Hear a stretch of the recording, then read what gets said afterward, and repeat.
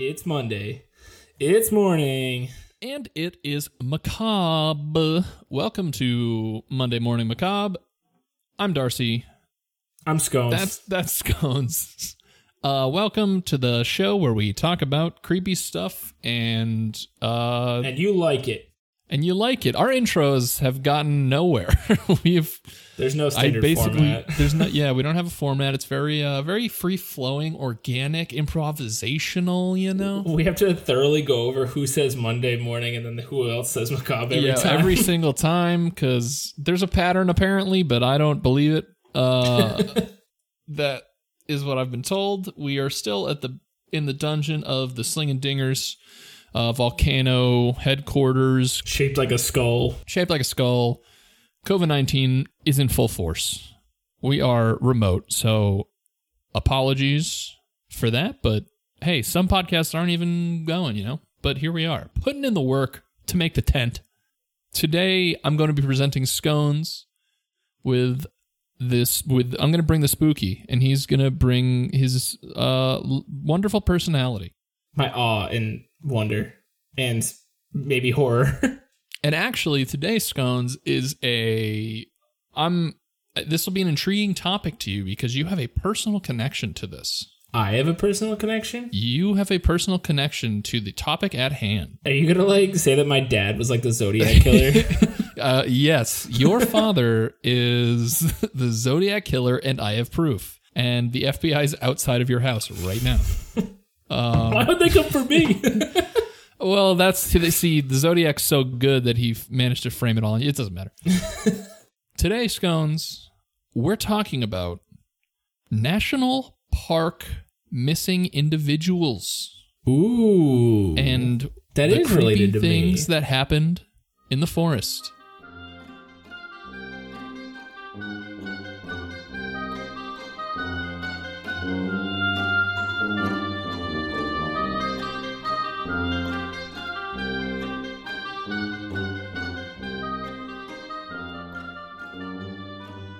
So for those, I assume no one who really listens to this, the majority of people don't know, I was a park ranger at a national park for a time in my life. No longer, sadly. It was a fun job. I liked it a lot, but support your national parks. Did you ever come across any spooky business whilst being a park ranger? So yes, actually. Not personally, but I did hear about spooky business through other rangers. Do tell, sister. One was another ranger, actually a state park ranger, who he was going for a cigarette break in the woods, and he went out, and you know the woods are also kind of your break room when you're a park ranger. So he was just taking a walk, and he found a bunch of sacrificed animals, so chickens and goats, Shoof. And then 2 trees with like metal restraints on them. And then a bunch of like underwear and people's clothes everywhere and blood. Wow. Mm-hmm. The tree and metal restraint thing, that's yeah. So the area has a lot of Santeria, but it looked like some people had... So Santeria, there's a lot of Haitian people in the area where he was, and they practice Santeria. Do you or do you not... Oh, they do practice Santeria. Yeah. They got crystal ball. Have you met Sancho? I need to know. Keep going. Whole song. Go. Karaoke podcast. Slinging Dingers will pay us to do that too. But so Santeria involves a lot of animal sacrifice. Well, not a lot of it, but the occasional animal sacrifice. The human who is probably trained to that tree, that's not part of it. So someone clearly took it farther than that. Nice. And like the state sex crimes unit and stuff had to be called in, and it was like a crime scene, and tried to keep, the media was kept away from it. The park rangers see a lot of shit that the media keeps away from. That's awesome. That all range from like terrorist attacks to stuff like that to people doing really weird, strange stuff. So thanks to park rangers for putting up with weirdos. Shout out to the park rangers. Which park ranger were you? The white, the pink, the yellow? Black? I was the mastodon, so yellow. Oh, okay, I was the foot in the Megazord. Oh. All right, yeah, because everyone knows there's 5 park rangers. Yes. And yeah, okay. So I wanted to talk about, I don't know if you've ever read any of the Missing 411 or know what Missing 411 is, any of the books or the website or anything like that. Are you familiar? I am not. Hit me with the 411 on the 411. Yeah, so the 411 on Missing 411 is that David Paulides is this author / guy who has compiled like thousands of missing persons reports in national parks because apparently just an insane amount of people go missing there. And so he was like, wow, this is weird. So wait, which national park? Just national parks in general? Just like in general. He has multiple books, like some are like specific states, some are specific parks, some are like international, etc. That's awesome. Well, not awesome for the people, but an awesome it's very it's a very interesting read. And I came across a few different cases that I want to discuss, and we're going to go from like most straightforward and eerily enough and kind of related to what you just said, which is going to be cool. Well, I don't know if cool is the right word, but it's going to be fucking rad, bro. And we're going to get progressively more just batshit insane as we go. Nice. So our first case is a disturbing unsolved murder of the Cowden family. The Cowden family. Cowden, Cowden. So this took place in 1974. Richard Cowden, 28, his wife Belinda, 22, and their children David and Melissa, as well as their dog Droopy, went camping in the No way, a Droopy dog? Yeah, Droopy dog is involved. Oh man, what episode was that? I don't remember. Droopy, you're back. I'm glad Droopy came back for this episode. Yeah, Droopy was like, hey, to book. Yeah, that was an early. Anyway, so they went camping in the Siskiyou Mountains near Carberry Creek in Oregon, and that was over Labor Day weekend of 1974. 7 months later, in April of 1975, their bodies were discovered around 7 miles from their campsite. Oh, so not just missing, they're found. They are found, yes. They are found, and they unfortunately are deceased. The case remains unsolved and has been described as one of the most mysterious murder stories in American history. Now I have a question. Yes, go ahead. Droopy Dog found along with the people? Droopy Dog, he was a totally happy dude like 3 days prior to this happening. And then this happened, and now he's just depressed all the time. That's the origin story of Droopy Dog's demeanor. No, I think the dog is all... We'll get to it. Anyway.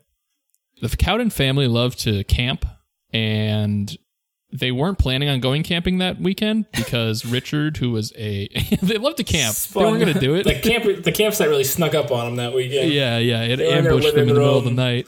Yeah, they're in the living room. They all woke up, and they were on a campsite. That'd be fucking terrifying. That's one of the scariest things I can think of. Yeah, honestly. Just waking up at a campsite with Droopy Dog and being like, what's going on, Droopy? It's like everything happened for a reason. So Droopy, you're very relaxed. Bro, hit this. So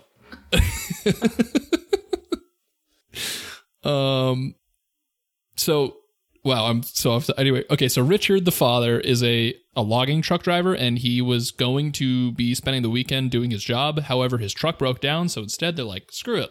Who needs jobs? Let's go for a camping trip, right? So on Sunday, September 1st, Richard and David went to the Copper General Store on foot at approximately 9 a.m. to buy some milk. They left the store and headed back to their campsite. This was the last sighting of the Cowden. Milk camping? Oh my god. This was the last sighting of the Cowden family. So David is the son, Richard the father. They go, buy milk, leave. Last time anyone sees him. That evening, Belinda's mother, who lived less than a mile from the campground, was expecting the family to come over for dinner on their way home. However, they failed to show up, so she goes to the campsite, and she's like, okay, let's go find them, because, again, she's very close to where they were camping. But when she arrived, there was no sign of the Cowdens, and the truck was parked with the keys on the picnic table. A plastic dish pan full of cold water lay on the ground, and Belinda's purse was in plain sight on the table. A diaper bag and camp stove were set up, and a half-finished carton of milk was also present. So we got a crime scene. Also, the milk matched the milk that was bought at the store earlier that day. There wasn't another milk planted at the scene. They're like, they bought 2%. This is one milk. Yeah, so just an intern trying to fucking figure it out really hard. Now what's strange is that Richard had an expensive wristwatch and wallet, and they were just sitting there on the ground. Yeah, I was going to say that and the purse are strange. Yeah, completely untouched, so it's not a robbery, which is, the police can rule that out pretty much immediately. After waiting for about an hour, Belinda's mother left the campground to notify the authorities because she was just assuming they had gone somewhere and waiting for her to come back. So she gets the sheriff and he brings troops, like officers, and the officers search the area until it grows dark and they couldn't see anything. Lieutenant Mark Kazar, who headed the case, would later state that the investigation had been delayed for maybe a day because of the lack of indication that anything violent may have occurred at the campsite. A state trooper, Officer Erickson, recalled, "That camp was spooky. Even the milk was still on the table." He gets it. Wait, what's his name? Officer what? Officer Erickson. Officer Erickson is on the case. That camp was spooky. It's not the same milk. Yeah, he's the one who solved the milk mystery. So the following morning, Droopy shows up at the Copper General Store. So Droopy's alive and well. Droopy dog, yes. Droopy the dog. We have to clarify there's a "the" there, because that would be way different. The Droopy dog being like the cartoon coming out of the woods all beat up. Like, you don't know what I've seen. So he shows up at the general store where they bought the milk. Now, the search for the Cowden family is one of the largest in Oregon history and included state and local police. It also included like explorer scouts and the Forest Service, National Guard, volunteers. Like everybody's going out trying to find these people, right? So despite the large search effort, no sign was found apart from the dog showing up, and the official search of the area was suspended on September 7th. But friends and relatives of the family spent many weekends and vacations trying to look for like bodies or something. The family wasn't behind on payments. Richard earned plenty of money, so it was unlikely that they voluntarily disappeared or like tried to make a new life for themselves. No bodies were found in the creek, which ruled out accidental drowning, so everyone was baffled essentially. And then, 7 months later, on April 12th, 1975, two gold prospectors, which apparently were still around in the 70s. What? I don't believe you. I think they're like old-timey, like wearing overalls. Yeah, overalls, like one tooth made of gold. They're like, we were down there painted in the river. They're like, they have like an old like Oregon Trail style wagon in the cops. Yeah, right. Like, what is this? They're like, wait, where did you get this? So the two gold prospectors are hiking through the woods near Carberry Creek when they discover the decomposing body of an adult male tied to a tree. Uh-oh. On a steep hillside 7 miles from the location of the campsite. Now, the tying to the tree was where I was like, oh, shoot. Did I solve the mystery? That thing that Scones just mentioned. People being tied to trees apparently is a common theme. You're like, and Scones was carved into the tree. Scones 4/24/2020 was carved into the tree back in 1970. So they find this decomposing body. Yikes.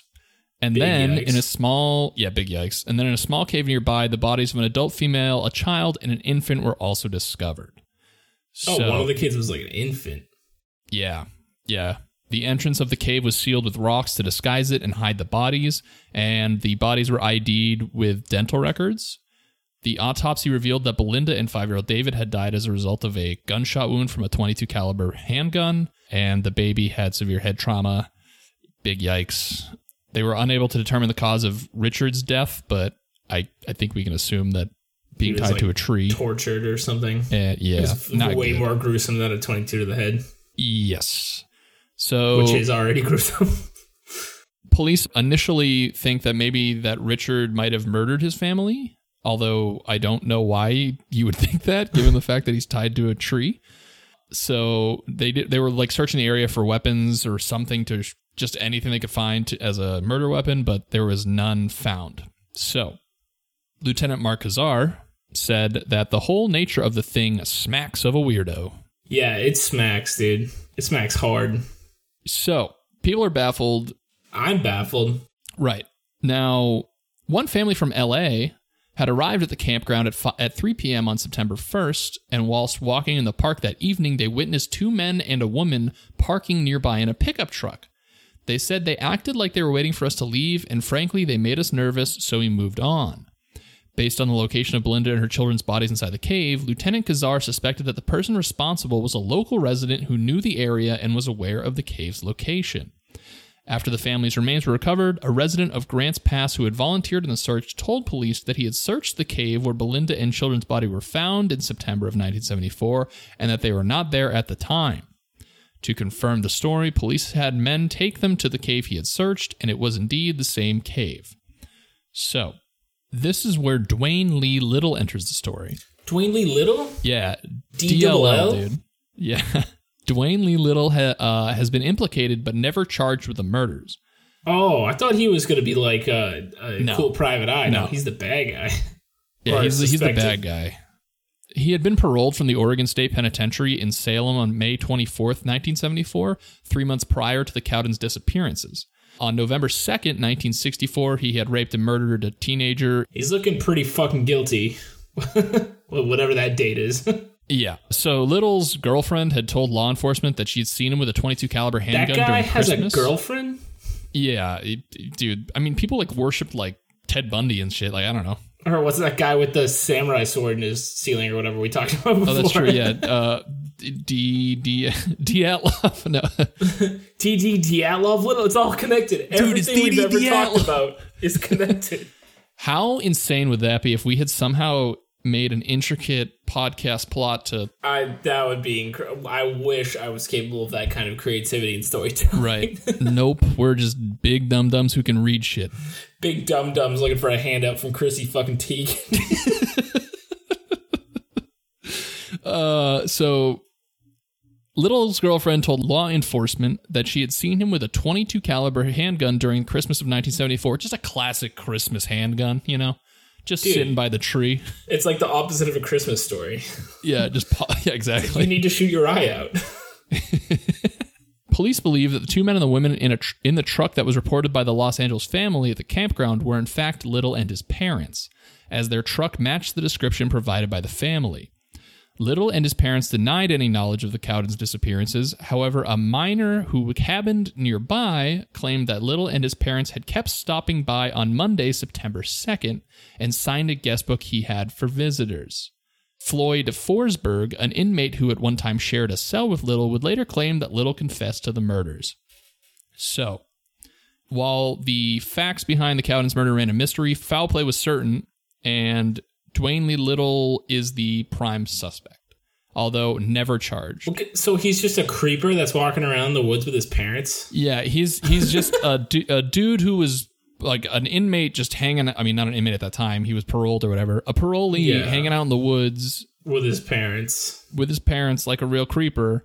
This kind of has like a Stranger's vibe. Yeah, it does, right? I had the exact same thought like when the I heard whole like, the family and him. It. Yes, it does. So, but they never can link anything to Dwayne Lee Little, and it is still unsolved to this day. I'm kind of surprised. It has cult or like some kind of ritualistic vibes the way what's-his-name is tied up to a tree. Especially since like, if they tied him up, it didn't seem like they're like interrogating him or they'd want anything from him. I feel like if you were interrogating someone, you'd want like money or something, and that was clearly not the objective when they didn't take anything from the campsite. Right. So do we think that the Littles came to the campsite and were like, hey, we're going to take a walk in the woods type of thing? That's like... And Droopy Dog was like, see you later. Yeah, people think that he came with a gun and was like, hey, you guys got to start walking now. Hey, we're going into the woods. Leave the milk. Listen, we need this milk. 2020 is going to be wild. There's no room for milk where we're going. So yeah, so that's the first story. There's more. Oh yeah. I got two more stories. You and I have more of a treat coming. That are a little quicker. I got nothing else to do in this pandemic. I hope they're as long and arduous as possible. All right. The next one is me reading the entire encyclopedia.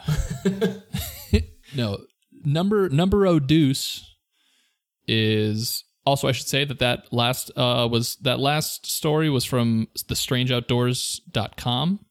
Strangeoutdoors.com. Shout out you guys. I think I might have used them for the Turnbull Canyon episode as well. Oh, that's possible. I think you did, actually.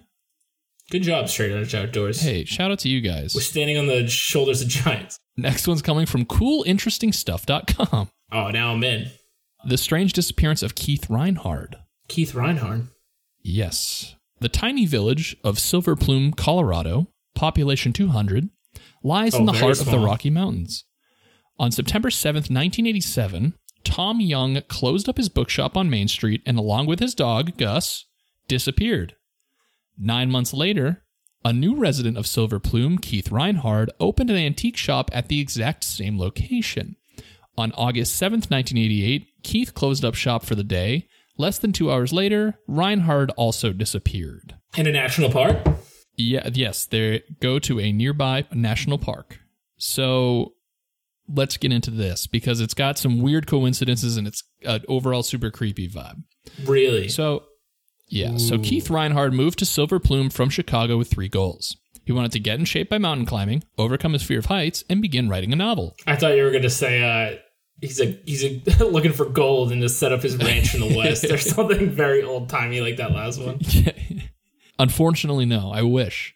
So during his sabbatical, Keith wanted to try running an antique shop geared towards summer tourists. If he was successful, he had hoped that him and his wife could relocate there permanently. So 9 months earlier to purchasing the antique shop, the shop had been a bookstore. Tom Young, the man who mysteriously disappeared with his dog, had run the store for about a year.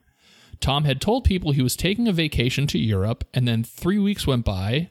Nobody saw him or heard from him, and everyone got very suspicious of his absence. Keith Reinhard became obsessed by the unexplained disappearance and began talking to everyone in Silver Plume who had known Tom. Oh, he's pulling at strings. Yeah, so he moves there a year later, buys the same store that the first guy was at, and is like, hey, what happened to this dude? Are you going to tell me at the end that all these people who disappeared all had Droopy Dog as their dog at one point? And they were all voice actors at one point for Droopy Dog. So Keith decided, after talking to all these people, that he was going to base his novel on Tom Young, and he created a character named Guy Gypsum, a composite of himself and Tom, and according to his daughter, Tiffany, it seemed hard to tell the difference between fact and fiction for Keith. Is he a crazy person, or what do you mean? Well, so this is a quote that Tiffany says. Writers like to live the story they're writing about, get a feel of it so it's easier for them to write about it. Maybe my father, it's always possible, wanted to feel what it's like to disappear so he could write about it. So his daughter is thinking maybe my author father wanted to do some method acting. He's and becoming do what Guy Tom Gypsum. Did. Yeah. So on July 31st, 1988, 10 months after Tom Young disappears, 2 young hunters find the remains of Tom and his dog in the mountains near Silver Plume. Each had died from a bullet to the head. One of the first investigators on the scene, Dave Dauenhauer, is quoted as saying, they were up there exploring some territory for the bow hunting season, which was coming up, and they found his remains. Also found at the scene was a revolver. In subsequent investigation, we found out that Tom had purchased a gun approximately 4 days before he was last seen. The Tom Young case is closed and has been ruled a suicide. What? So, I thought he was found with someone else. He was with his dog. So they think he shot the dog and then shot himself. Oh. What the fuck? Why would you shoot the dog at that point? I don't know. He's an asshole if that's true. But so a week after Tom's body's found, Keith Reinhard starts walking through town and tells everyone that he's going to climb to the top of the nearby Pendleton Mountain. One of the stops he made as he was telling everybody was Ted Parker's Cafe. And there's a quote, he was in the cafe and told me he was going to make it to the top of the mountain. If I don't come back, call on the rescue, and he said that in jest, I felt. I have this picture of him pointing to the mountain and saying goodbye. That was the last time we saw him. So, Keith was last seen walking towards Pendleton Mountain at 4:30 in the afternoon, far too late in the day to begin a difficult 6-hour hike. Yeah, I was going to say. Yeah, and then that night, Keith Reinhard did not return. The next day, helicopters were called to search the mountain, and more than 125 men and a dozen trained dogs combed the difficult terrain for 7 days after the fact. So, he goes missing, and what's interesting is the coincidences between them owning the same shop and having identical disappearances And then coupled with the fact that in 30 years of operation, the Colorado Alpine Rescue Team had found every single person they searched for. However, they discovered no trace of Keith. They must have been pissed he ruined their fucking perfect record. Yeah. They had to reset the little counting thing of days since person lost. missing. Yeah. So some have concluded that Keith and Tom Young were murdered, noting that both men rented the same space to run their shops. Perhaps they both came across some information someone didn't want them to know. Another theory is that Keith planned his own disappearance. However, Carolyn Reinhardt disagreed with that theory. I don't think that Keith would be the type of person to walk away from his entire life and leave it behind him. He loved the people in his life. He loved keeping in touch with them, and I don't think he could have left them all behind him. That was his wife. And then some of Keith Reinhardt's friends recall that he was fascinated by the idea of visiting West Virginia. Also, Keith attended a party the night before he disappeared. Witnesses say he spent a good deal of time talking to a woman named Greta or Gretchen, who is probably from Denver. Police would like to talk to her. They hope she can remember something he said that would yield a clue to his whereabouts, if indeed he is still alive. Old Denver Gretchen knows. So, that one... Wait, what does the West Virginia part have to do with anything? I think they were just including that to be like, he might have just left for West Virginia. Fucking bailed. Yeah, but people are like, he wouldn't do that because he was trying to get his wife and people like his family to move to where he is. I was going to say, who buys an antique store and then moves across the country from that So this store? one has a little more mystery with it because of the whole Tom Young, Keith Reinhardt going missing thing and the store that they both mutually owned. Yeah, that gives me vibes of like, remember the Letters episode where the guy was obsessed with a house and whoever inhabited it? Maybe there's someone who's like obsessed with that building and didn't like the people in it, or like they wanted it or something. I don't know. Yeah. So that one's slightly more kind of bizarre and strange. The first one's like mysterious because it's unsolved, but it's a pretty straightforward event. This one's got a little more mystique to it. The first one was probably some weirdo man-child and his parents in the woods. Yeah, right. And this one is... It's interesting the way you gave the information for this one, because it seemed like his daughter even hinted that maybe he was like obsessed with living the life of people he wrote, and he wanted to go out and like put himself in a dangerous situation to live that life. Would bet that he wasn't crazy enough to be like, I'm gonna die like this guy, but maybe he was like, I'm gonna put myself in a dangerous situation to live the life of my character. Right, and then messed it up. Yeah, so there's a couple of thoughts there where it's like, yeah, it could have been that. It could have been some strange person who loved this store and was... But these people went off on their own, so you have to assume that... I like your theory, like that theory of he was trying to live more like Tom so that he could write about it better, and then made a big mistake and realized, like, hey, this guy died doing this. Maybe... I guess I'm just going to do the same thing. And then this last story is just batshit crazy. And it's like my favorite missing 411 story ever. Nice. This comes to us from downthechupacabrahole.com. Oh my gosh. Take us so far down the Chupacabra hole. We're going down into that sea hole. So take us deep into the sea hole. Little boy in the cave and his robot grandma. Wait. Yup. So we're deep in the Chupacabra hole about a boy and his robot grandma? Yup. Okay, I just wanted to establish this.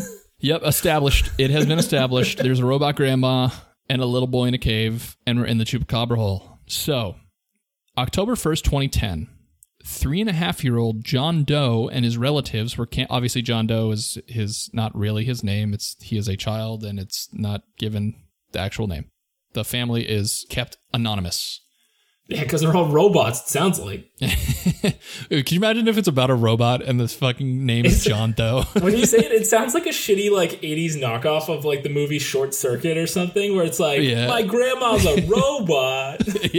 Oh my god, how am I gonna go to prom now? This summer, his grandma's struck by lightning. And it's like a kid who's into robotics, and he wakes up and his grandmother's It's just Robin Williams as a fucking robot grandma. And just like lightning striking him.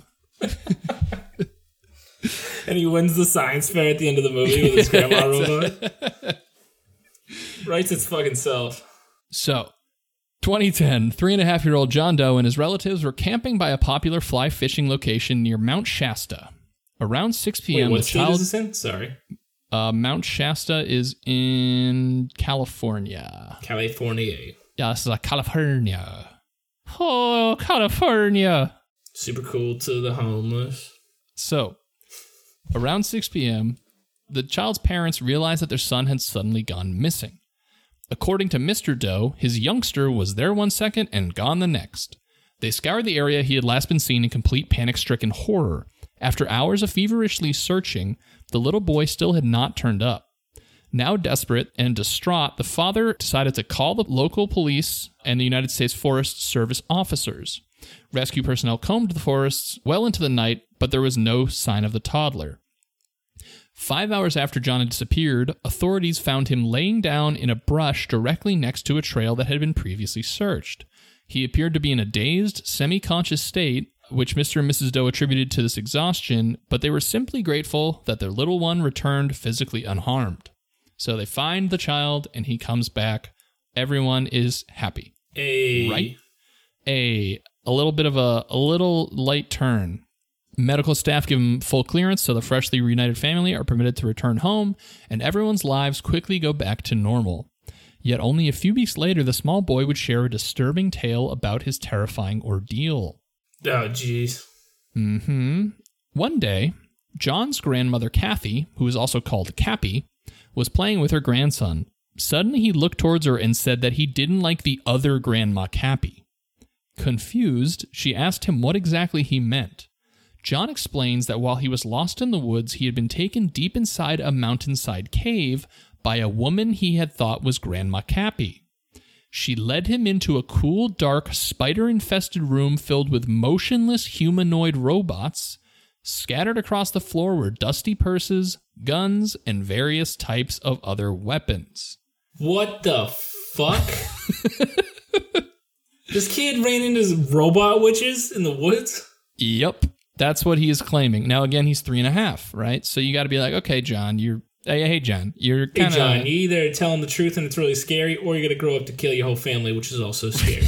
Which one's it going to be? Tell us right now. Which one's it going to be? Come on, John. Come on, John.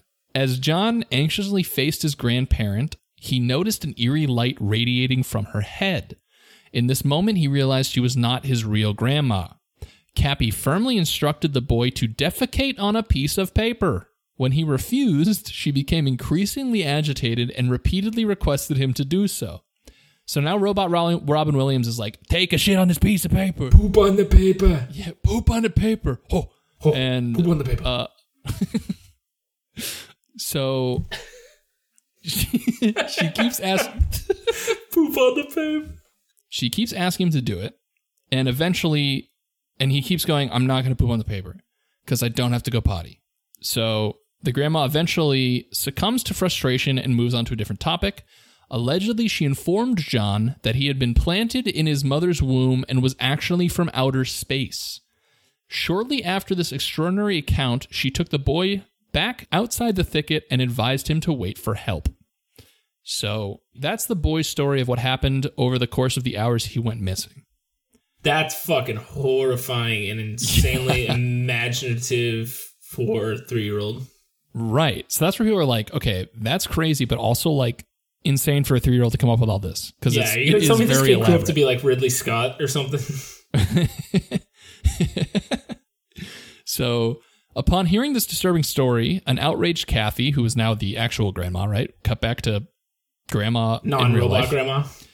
She calls her son, who is John Doe's father, and demands to know what he was allowing John Doe to watch on TV. Because she's like, okay, she saw some crazy shit and is Twilight Zone.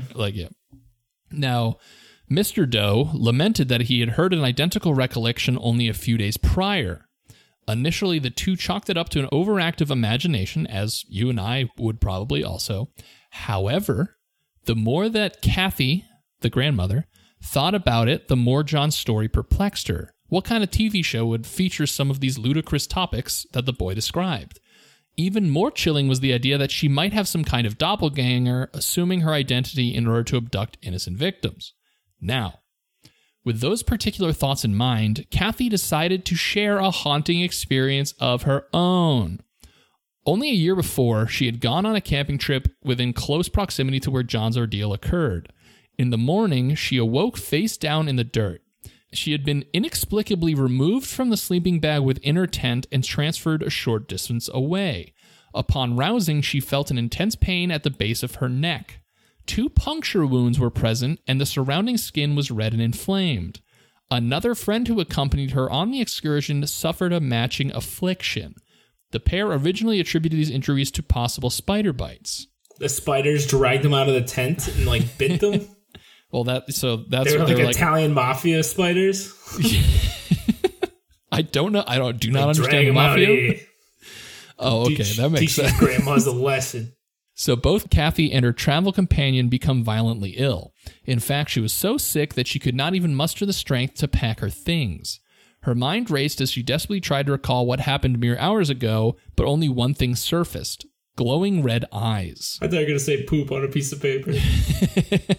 While she was drifting into sleep, she remembered seeing several creatures gazing through the darkness. Ugh. At the time, she assumed they were produced by a herd of deer. However, following this What kind of traumatizing... fucking deer did she come across in her life? Bro, we're down the chupacabra hole, you gotta remember. That's true. All right?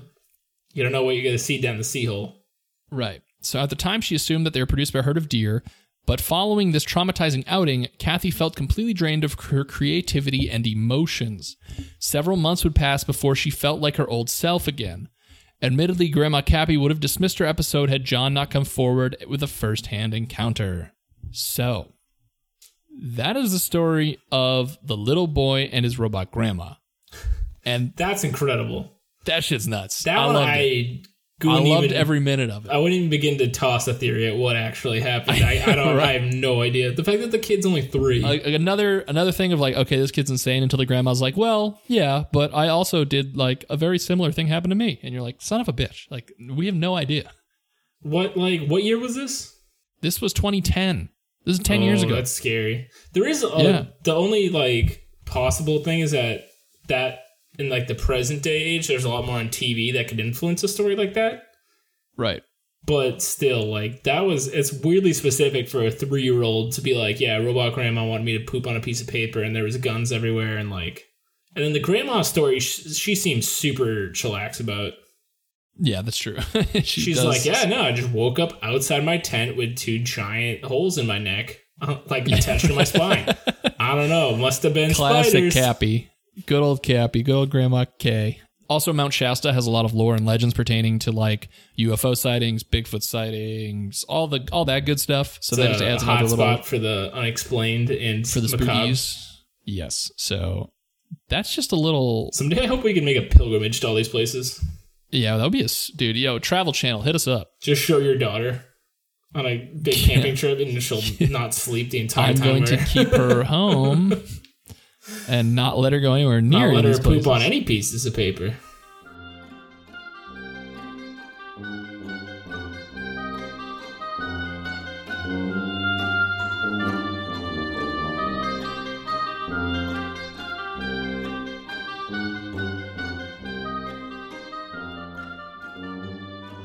So those are a few national park stories that I thought you might get a kick out of, given that you are an old park ranger who Yogi Bear loved.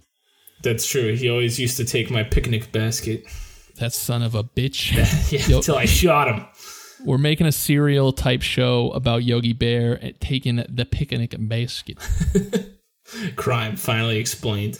No, that's pretty awesome though. But yeah, I mean, national parks, a lot of them are very large and understaffed because a lot of the time, whatever government, whoever's in government or whatever the funding is, does not, like, there's parks that are 120,000 acres and there'll be 3 rangers assigned to it. Yeah. So it's like a lot of mysterious stuff, and people who like to do mysterious stuff can go into these uninhabited lands and do some creepy stuff. But they're also incredible places that you should support and visit and Yeah. Hey, go fishing. take only pictures, leave only footsteps. Hey, poop on paper. Send it Yeah, to us. don't take people's innocence and leave only bodies. That's the slogan right there. That's the slogan, and that's another episode in the books. Another episode in the books. So is that number 30? I think it's 29. Almost a good round number. Almost. Hey, we're almost 30 episodes, baby. If anyone's been with since episode 1, hey, shout out to you. That released on You've been Halloween. Here since Mothman. It's been and his moth memes. Mothman is. It's all, dude. We're over halfway through a year's worth of podcasts. That's insane. Seeing as how we do these weekly, which is wild. We're incredible. We're the best. We are truly the best. And you know who else is the best? Our loyal listeners. I thought you were going to say Chrissy Teigen. Thank you all for listening. If you want to support the show, tell your friends.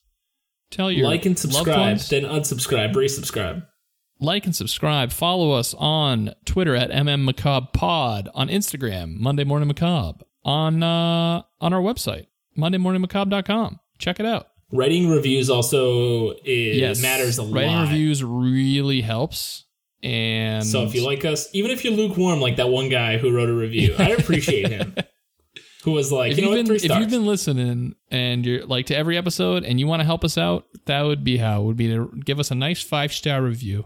And besides that, just have a good, safe Monday. Yeah, stay healthy. Listen to scientists, please. Yeah, don't inject yourself with any kind of cleaning materials. Please. And don't put any bleach in your inhaler. And boy. Boy.